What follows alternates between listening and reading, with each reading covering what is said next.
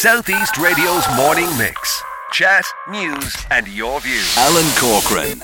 Legislation for maternity leave, it's legal. It's in print. At long last.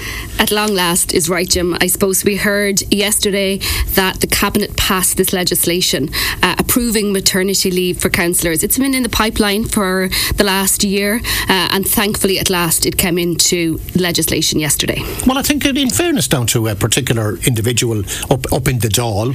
Absolutely. Minister Burke, of course, was, I suppose, spearheaded this from the start and I'd like to thank Minister Burke for his work on this matter. But also Helen McEntee. Well, of course, Helen, I suppose, stood her ground last year and insisted that she was going on maternity leave. So she said to the boys, basically, guys, I'm expecting a baby and you're going to have to find a replacement. Absolutely, she did. She did, and look, she took her maternity leave rightfully, and it's shocking, I suppose, that she had to do that in 2021, but it forced the hand of the government, I suppose, to bring in this legislation. What does it mean for you and for all the women listening to us this morning? Well, I suppose there's two aspects to this. For local county councillors, they will be able to either take 6 months maternity leave, which I suppose is granted to most employees. County councillors are considered office holders, so up until now we weren't protected by the same statutory obligations as employees were. The other option is administrative support for the 6 months. So you will continue in your role, but you will be giving finance to cover the cost of paying somebody on a weekly basis to do administrative work for you. I think the second piece will be the one that will be taken up mostly, and that has, I suppose that's because I've gone through it myself recently.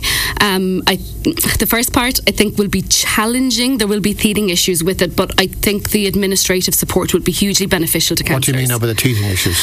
I suppose, I've reflected on this a lot myself in the past few weeks. I'm not sure that I could, from myself, I suppose, I'm not sure that I would be able to take up the 6 months.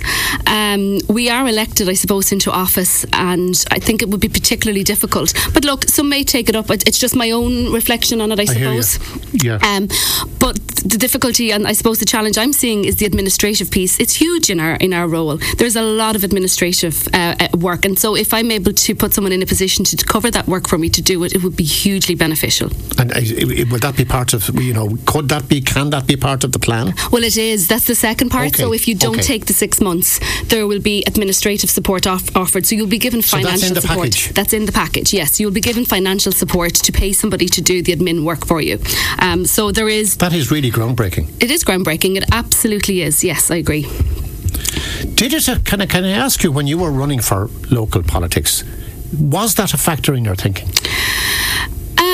I'll be honest, it wasn't, but a lot of things changed for me. I mean, 5 years is a long term to be elected. I got married and subsequently had a baby, so a lot of things changed for me from 2019 up until the current time, and I suppose that's something that we need to be mindful of, and what this legislation was mindful of. So when you set out, to get elected, it might not be something that's on your mind, and your circumstances do change, and the legislation needs to be there to consider that. For many women, it will be on their mind. Well, I'm sure it has been a factor. If you think about it logically, women who are maybe orientated towards politics, I'm sure that had to be a factor in their thinking in some cases. Oh, absolutely. That, you're going to be expected to be back at work a week or two after you've had a baby. And it's very much reflective of those women that are self-employed. They're in the very same position that, often they have to go back to work very shortly after having a baby. And it's a very difficult decision to make. When you go into hospital, I suppose, Jim, you don't know what's coming. You don't know what kind of a birth you're going to have. In my own situation, I was Cahirlock of Neuros when I had Ava, and I went in thinking it was all going to be a bed of roses, that everything was going to be straightforward, and it wasn't. I had an emergency section, and I suppose I put the pressure on myself that there was an expectation that I needed to be back. Because you'd been voted by the people. Because I had been voted by the people. I was aware of that, and I'm not looking for sympathy, I suppose, but I was fully aware of what would be coming down the road when I got pregnant. But I'll be honest, it was difficult. Any other, in my own job, I get maternity leave. And it was hard to kind of pull yourself up and pull yourself together and be back. I think it was a week and a half later I was back officiating events. So, as I say, great relief for lots of local representatives right around the country. Absolutely. And I suppose looking into the future, if we want to encourage more female participation in particularly local government, this was something that was badly needed. What else do we need to do to facilitate women in politics? It's a very good question. I suppose support is a huge piece. We have set up the Women's Caucus here in Wexford with the intention of offering that support to any females that might be thinking about running. How is that going, by the way? It's going good. It's going well. I suppose for myself, I was first elected in 2019, and I would have liked that support to have been in place when I got elected first. We only kind of came together last year at the end of 2020. So I think for any kind of female perhaps getting elected, and male, I'm not going to just single out females, you're kind of thrown into the deep end a little bit, I suppose, and you kind of sink or swim. So having, a support in place or a woman on that cactus that you can approach and ask for guidance is hugely beneficial and important. So tell me about the workings, just for in the few minutes that we've left, tell me about the workings of the caucus and how many times are you meeting, and what's on your agenda, if you like?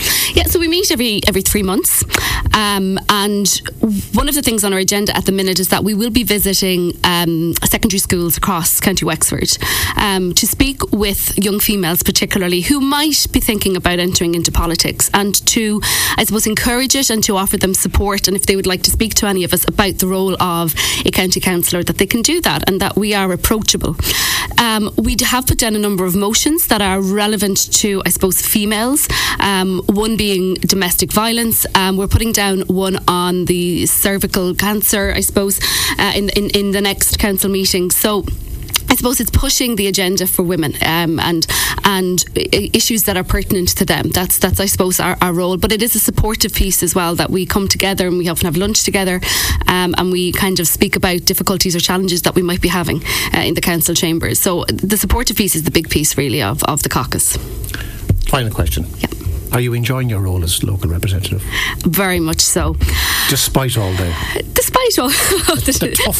tough issues that you have to deal with. And we're not getting into them here. But no, look at it. Overall, yes, of course I do. When I started off, I suppose, back in 2019, I'll be honest, I didn't think I was going to enjoy it as much as I have. It's a huge learning curve. And at the end of the day, it's a huge honour to have been elected by the people of New Ross. I really enjoy it. I'm in a very nice district in New Ross. We're seeing great things happening. And the officials have always been hugely supportive, as have my fellow councillors in the New Ross district. We're all very supportive of each other, and overall, for me, it's so you're all happy campers. We're all happy campers. We're even on that note. Thank you. You're all happy down in New Ross. Thank you very much indeed.